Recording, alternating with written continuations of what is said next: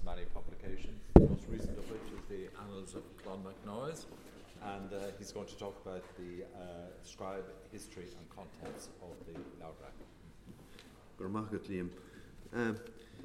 Well, before I begin, I should mention I have a handout here, and please don't let it scare you, because I prepared the handout first and then wrote the lecture, and I realised when the lecture nearly finished that I wouldn't be able to squeeze in even a fraction of what's in this. So this is kind of the hope for item, and maybe when it comes to publication I'll be able to use some of the stuff from that. Also, some of you, in case you're nodding off to sleep, maybe you can start reading that and you'll be sure to go to sleep. Now, the manuscript now known as the Leabhar Breac, the Speckled Book, is among the most significant of our great Irish manuscripts. It would almost certainly feature among the top half dozen of the great vellum manuscripts from the medieval and late medieval period, held here in the collection of the Royal Irish Academy. The others being, say, Leabhar na Hidre, of course, the books of Ballymote, Lecan and Iwana, and the Leabhar Flavus for Gussiorum. We could easily raise this collection to more than a dozen by including, for example, the Book of Fermoy, the Book of Ballycommon, the Annals of Connacht, and perhaps the 3 autographed volumes of the Annals of the Four Masters. The thought occurs to me that there are enough manuscripts in this collection to ensure that the present the present conference will continue for another couple of decades. And I can picture in my mind's eye a whole shelf full of volumes like the one launched last night here on display in the reading room in about half a century's time. Not that I expect to be here to see it. Now, as it stands, the Leabhar Breac comprises 142 vellum folios, 140 numbered consecutively, with 2 others inserted between folios 238 and 239 and numbered 238A to 238D. On close examination, we find there are 8 chasms or gaps in the foliation between pages 6 and 7, 186 and 87, 199, 200, 204, 205, 210, 211 and 211, 238 and 238A, 238D and 239, 260 and 261. This would suggest that the volume must at one time have contained at the very least 150 folios or 300 pages, and possibly rather more. And Leabhar Breac, of course, was not the manuscript's original name. That only came to be applied to it in the 18th century, and therefore the Middle Irish version, Leabhar Breac, that is sometimes used is, I suppose, slightly absurd, or as a great authority on the book, the late Professor Tomás Ó Cuindlis remarked in a more conciliatory tone, the form has only a very recent history. The priest-author Sharún Caichin, early in the 17th century, makes mention of a certain Leabhar Breac Mac Egans, but this work is no longer extant. It certainly isn't the work in question here. Our manuscript once bore the name Leabhar Mór Dúna Doighre, the great book of Mac Egans of Duniry, from the townland and parish in East Galway, whose anglicised form, as I say, is Doighre, where it was held for a time in the 16th and early 17th centuries. This, however, may not have been the manuscript's original name. One thing that is immediately apparent about the manuscript is that it is almost in its entirety the work of a single individual. As to the scribe's identity, the 19th century scholar Eugene O'Curry suggested in his great unpublished catalogue of the manuscripts then in the Academy that, quote, the scribe or scribe compiler was, according to tradition, a member of the MacEgans family, end of quote.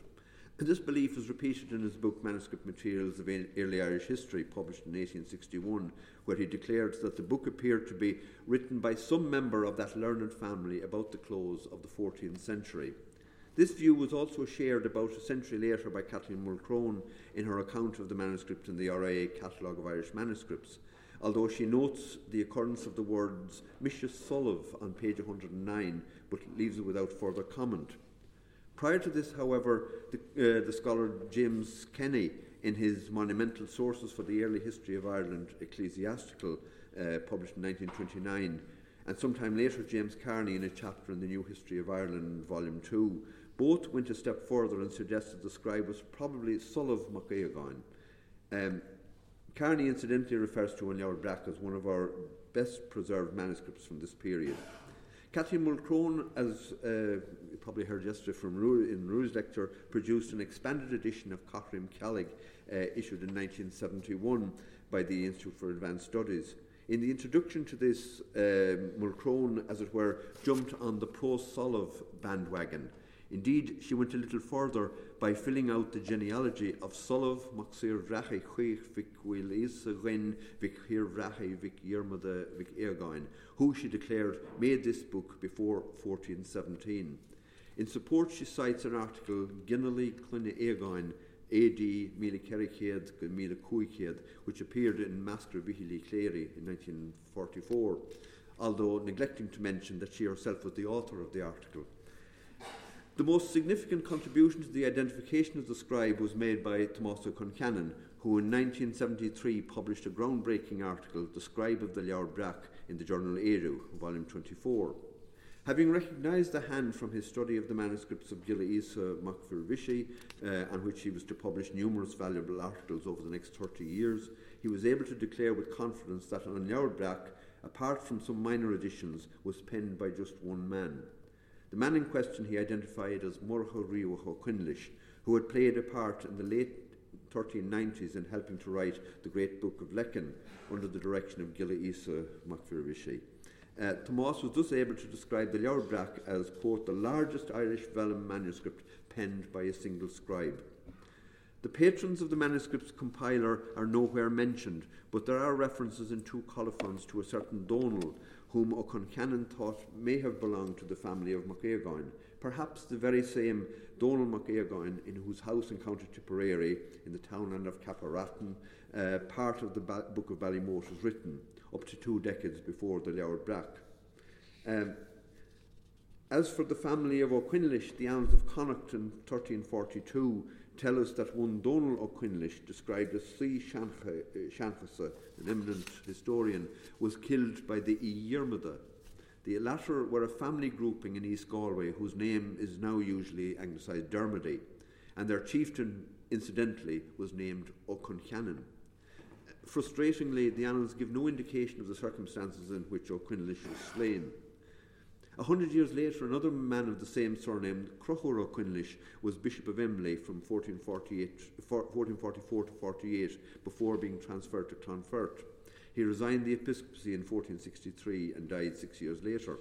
We don't know what relation either of these was to Murchadh Riabhach, but as the name was quite a rare one and confined to a small area of East Connacht, it's highly likely that these men were related, however distantly.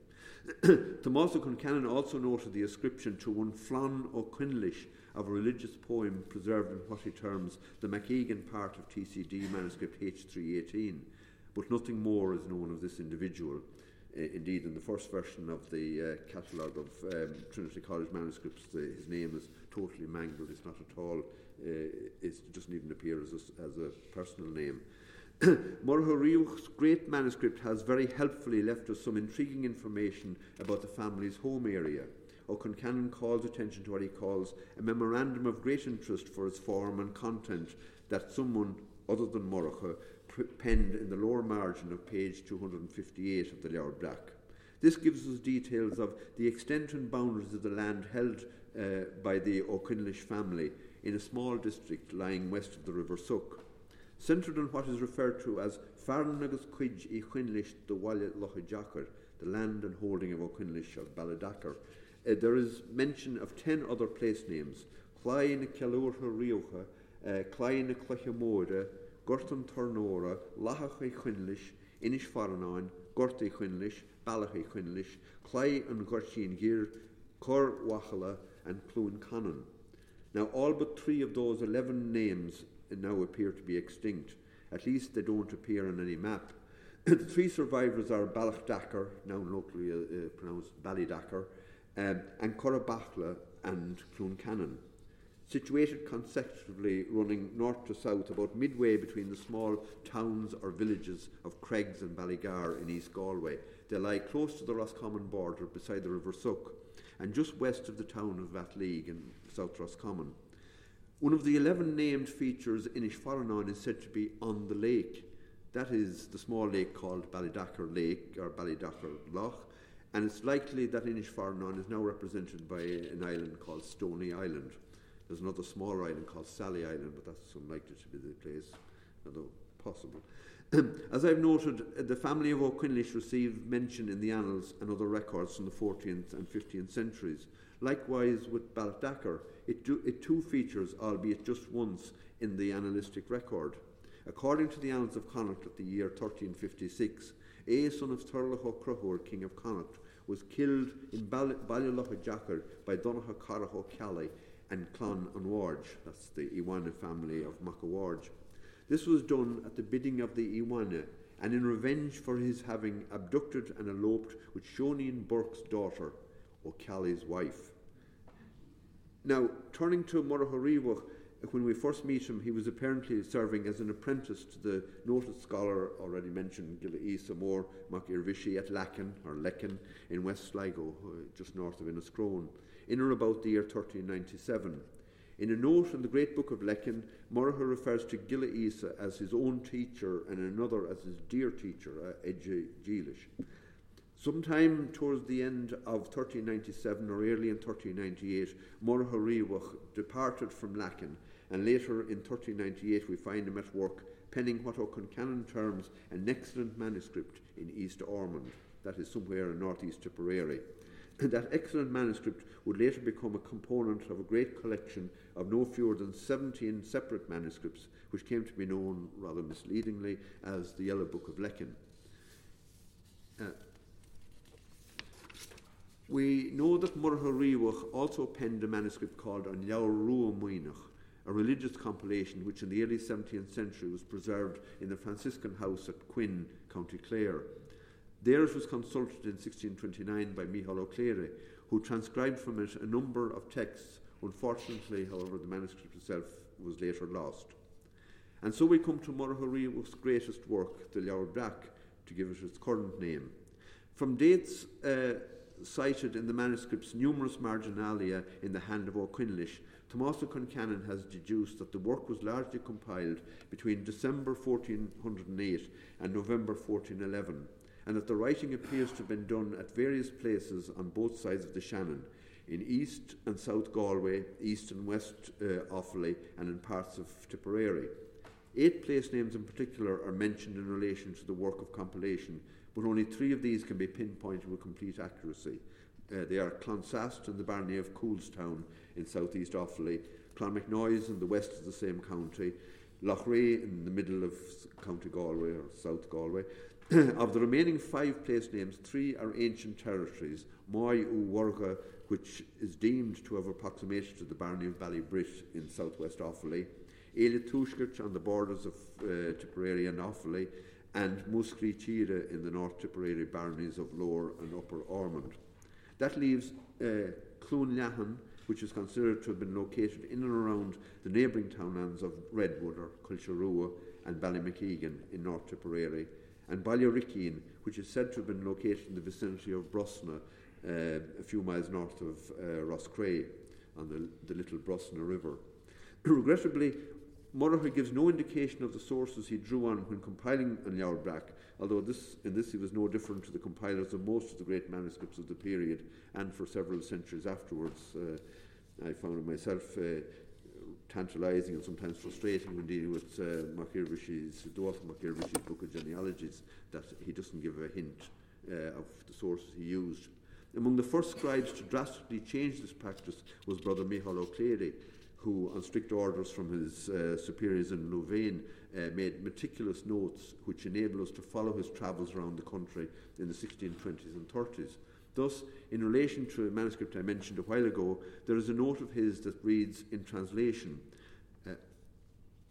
from the book written by Murchadh Ó Cuindlis, that is the Red Book of Munster, contents of this quire were copied June the 30th, 1634, in the convent of the Brethren at Quinnicha in Thomond, that is the Franciscan friary at Quinn, County Clare. One might be tempted to surmise that Murchadh Riabhach's great book may have been compiled for the noted legal family of MacEgans, which was well established in the general Midland area from which Ó Cuindlis hailed, notably at Doighre in southeast Galway and on the opposite side of the Shannon at BallymacEgan in North Tipperary. And as I mentioned earlier, a member of the family, Donald, had some involvement in the compiling of another of the great manuscripts of the period, the Book of Ballymote. As you possibly know, as sometime in the 1390s, part of that manuscript was written in Donald MacEgans' house, situated apparently at Capparatton in County Tipperary, some miles north of Tipperary town. We should note, however, that the contents of Murchadh Riabhach's book differ quite markedly from those of the Book of Ballymote or of other manuscripts associated with the MacEgans. Instead of the legal or historical or genealogical material one might expect to find in such a book, the contents of An Leabhar Breac consist mainly of religious or ecclesiastical material, saints' lives, sermons, martyrology, and so on. In light of these contents, one would imagine that the great book was more likely to have been compiled for a cleric or an ecclesiastical community. But there seems to be no proof of this, nor any clear indication of the identity of a likely cleric or church. And here I may be proved wrong. Somebody might come up with a suggestion in a later lecture. I do harbour hopes that somebody sometime will have a flash of inspiration as to the circumstances in which the book was compiled, or better still, discover some hard evidence on the matter. So one always lives in hope. There are various aspects of the history of the manuscript that remain obscure. Most notably, we don't know when exactly it came into the hands of the MacEgans of Duniry. As noted by Tomás Concannon, the earliest entry that links the manuscript to that important MacEgan seat is on page 189, where a certain Gilapáric Macrohor, perhaps a MacEgan, writes a lengthy and now partly illegible note lamenting the death of Ulick, son of Richard Burke, 1st Earl of Clanrickard. We know that the Earl's death occurred in 1544, and the note concludes, An Doighre dom ag fornai dul go Cuinbo. That is, I'm in Doighre waiting to go to Conbo. I'm not sure of the identity of that last name. Perhaps it's the townland of Canbo in North Roscommon near Carrick-on-Shannon, but that's only a guess. While this is the first explicit linkage of the manuscript to Doighre, we cannot know if it had come there recently. Indeed, it could well have been there from around the time it was penned over a century earlier. We also know that when Micheál Ó Cléiri travelled to Doighre to consult it in 1629, he found that it was no longer there, but had moved about 2 miles south to the friary of Kilnalahan, in the village now known as Abbey.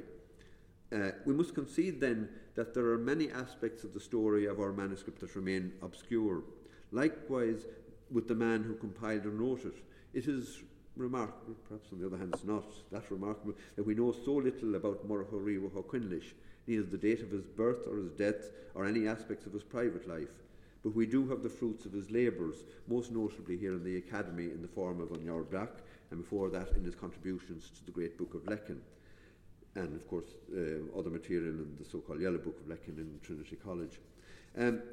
Now I propose now to look briefly through the contents of the book. This is where I thought I would go through what you have in the handout, and I realised that I'd be here until late this evening if I started that.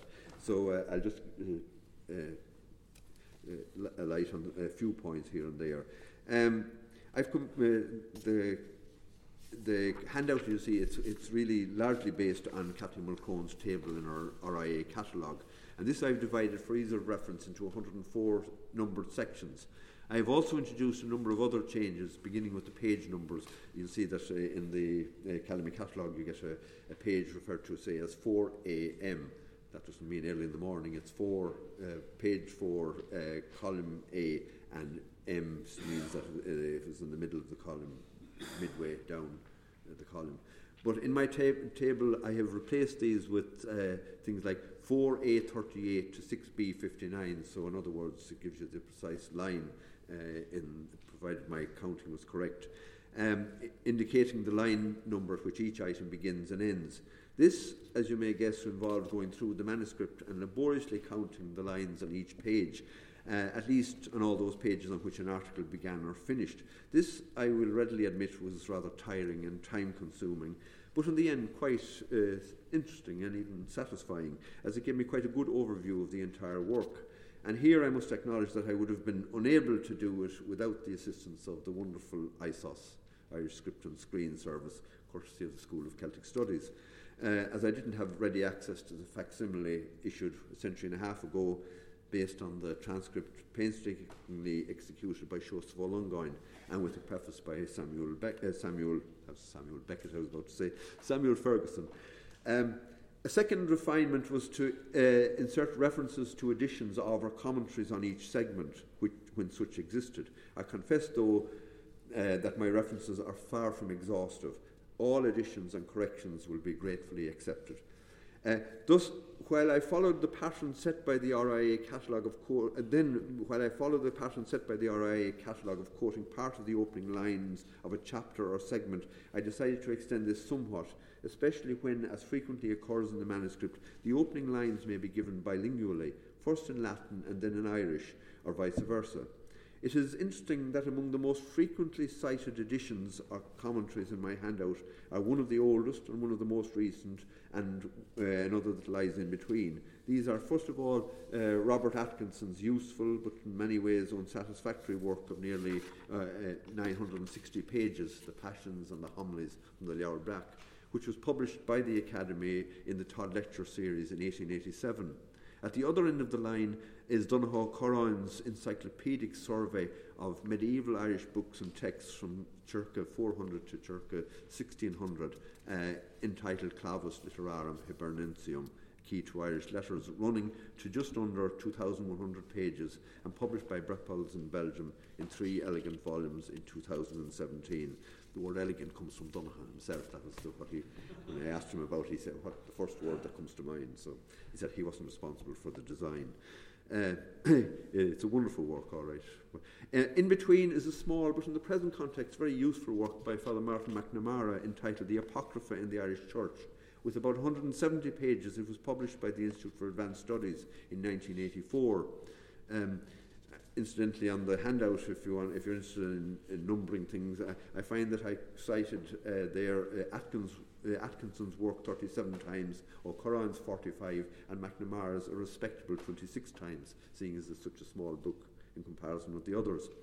On the question of the proportion of Irish to Latin in the work, a quick estimate of the situation in the quasi-biblical text published by Atkinson in his Passions and Homilies suggests that in his edition there are something over 8,000 lines of Irish compared to about 850 lines of Latin, but that may need adjusting.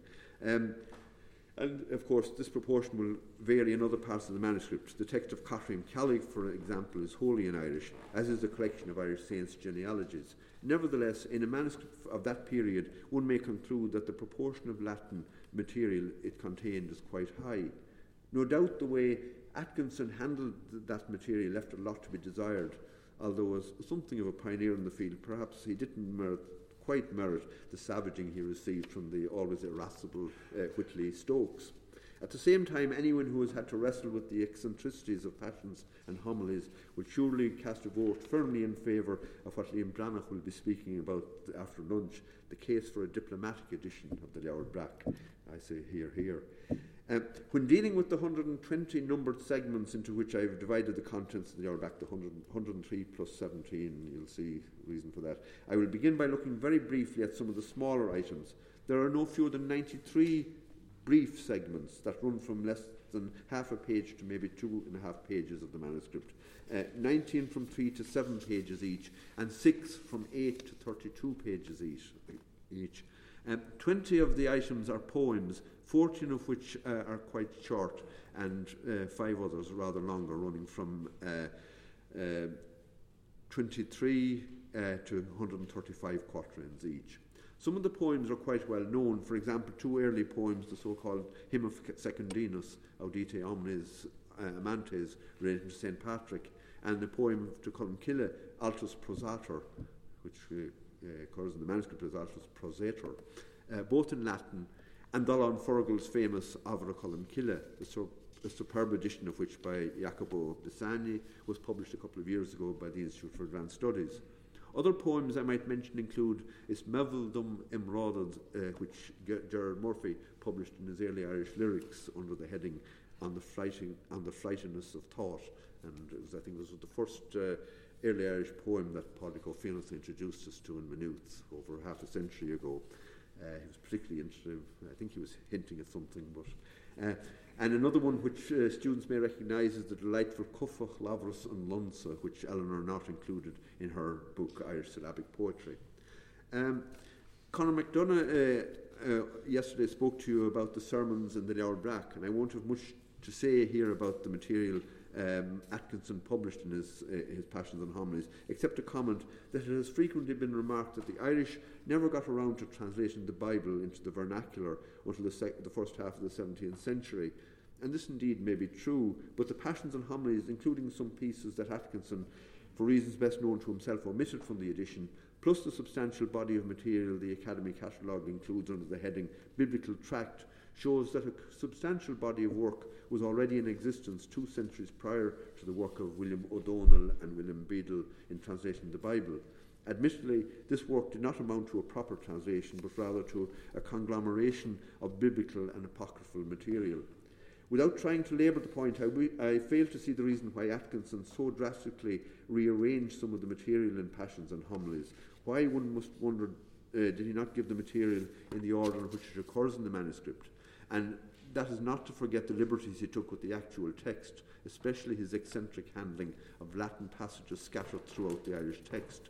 It must be conceded, however, there's an ingrained eccentricity in the text itself, with Irish phrases and even whole sentences being followed by virtually Latin phrases or sentences, or sometimes the other way around. It prompts one to question whether the text was perhaps designed to be read in, say, a monastic refectory, and if so, how was the bilingualism to be handled? Was it to be left to the presumed monastic reader to decide what was the level of competence of the audience in one or other of the 2 languages, and then he would read one or other or both versions? Items that demand some mention in the time remaining are the 5 bulkier pieces, the largest of which is the work that has been dubbed the Biblical Tract, which occupies nearly 50 pages of the manuscript. That's more than 1/6 of the entire book. About half of it is devoted to the Old Testament, a lot of it being a prose version of the celebrated Middle Irish poem Psalter Naran, albeit with whole sections of the Psalter omitted and sometimes replaced with other biblical extracts. And here I refer to Miles Dillon's very useful article in Celtica Volume 4 on this subject. The other half of the tract is devoted to items from the New Testament, but with a good deal of apocryphal material intermixed. The text is divided into 15 subsections, all but the last of which are quite brief. The last, Diagal Folla Christ, the avenging of Christ's blood, runs to about 7 pages, and its likely sources have been discussed by Robin Flower in his catalogue of Irish manuscripts in the British Museum. The next work in terms of length is Félire Óengusso Céli Dé, generally translated as the Martyrology of Angus de Culdry, which runs to some 32 pages of the manuscript. That amazing scholar, even if he was cranky, Whitley Stokes, produced an edition of the Félire in 1880 based on Leabhar Breac and 3 other manuscripts. And in 1905 he issued an expanded version with using 6 additional manuscripts. As you already have had a lecture on this text this morning, and my time is running out, you'll pardon me if I skip on to the next item. And doing likewise with another well-known text in An Leabhar Breac, the wonderfully satirical Aisling Meic Conglinne, I confine myself to noting that none other than Atkinson refers to it as a wonderful Rabelaisian story in the introduction to the Passions and Homilies. This, however, is the same man who notoriously declared that all folklore is at bottom abomination, and I would not allow any daughter of mine to study it. He was also the butt of a famous popular couplet, Atkinson of TCD doesn't know the verb to be, but I won't go into that now. Next, I'll mention a work that runs to just under half the length of the Félire, that is about 15 pages. This is a collection of the legends of the finding of the True Cross, which deals with a subject, a veritable detective story that exerted a considerable fascination for people throughout Christendom in the Middle Ages. Finally, there are 2 works that each run to 10 or 11 manuscript pages respectively. Taking them in reverse order, we find Sonus Cormac's glossary situated at the end of the manuscript. attributed to the Munster King Bishop Cormac MacCullinane, who fell in the Battle of Ballachmona in 908. The work belongs to a genre that was popular in medieval Ireland. Such works comprise, to quote one authority, lists of words in alphabetical order elucidated by a combination of explanatory glosses, etymological analysis, and quotation. Sonus Cormac has been described as the most compendious example of such a work, and inevitably attracted the attention of that most prolific editor of Irish glossaries, none other than our friend Whitley Stokes, who included it in his 3 Irish glossaries published in 1868. His edition of Cormac's glossary, however, was based on a text translated and annotated by John O'Donovan, who had died 6 years previously. The second of the works just referred to is the genealogical tract on Irish saints, which is located close to the beginning of the manuscript.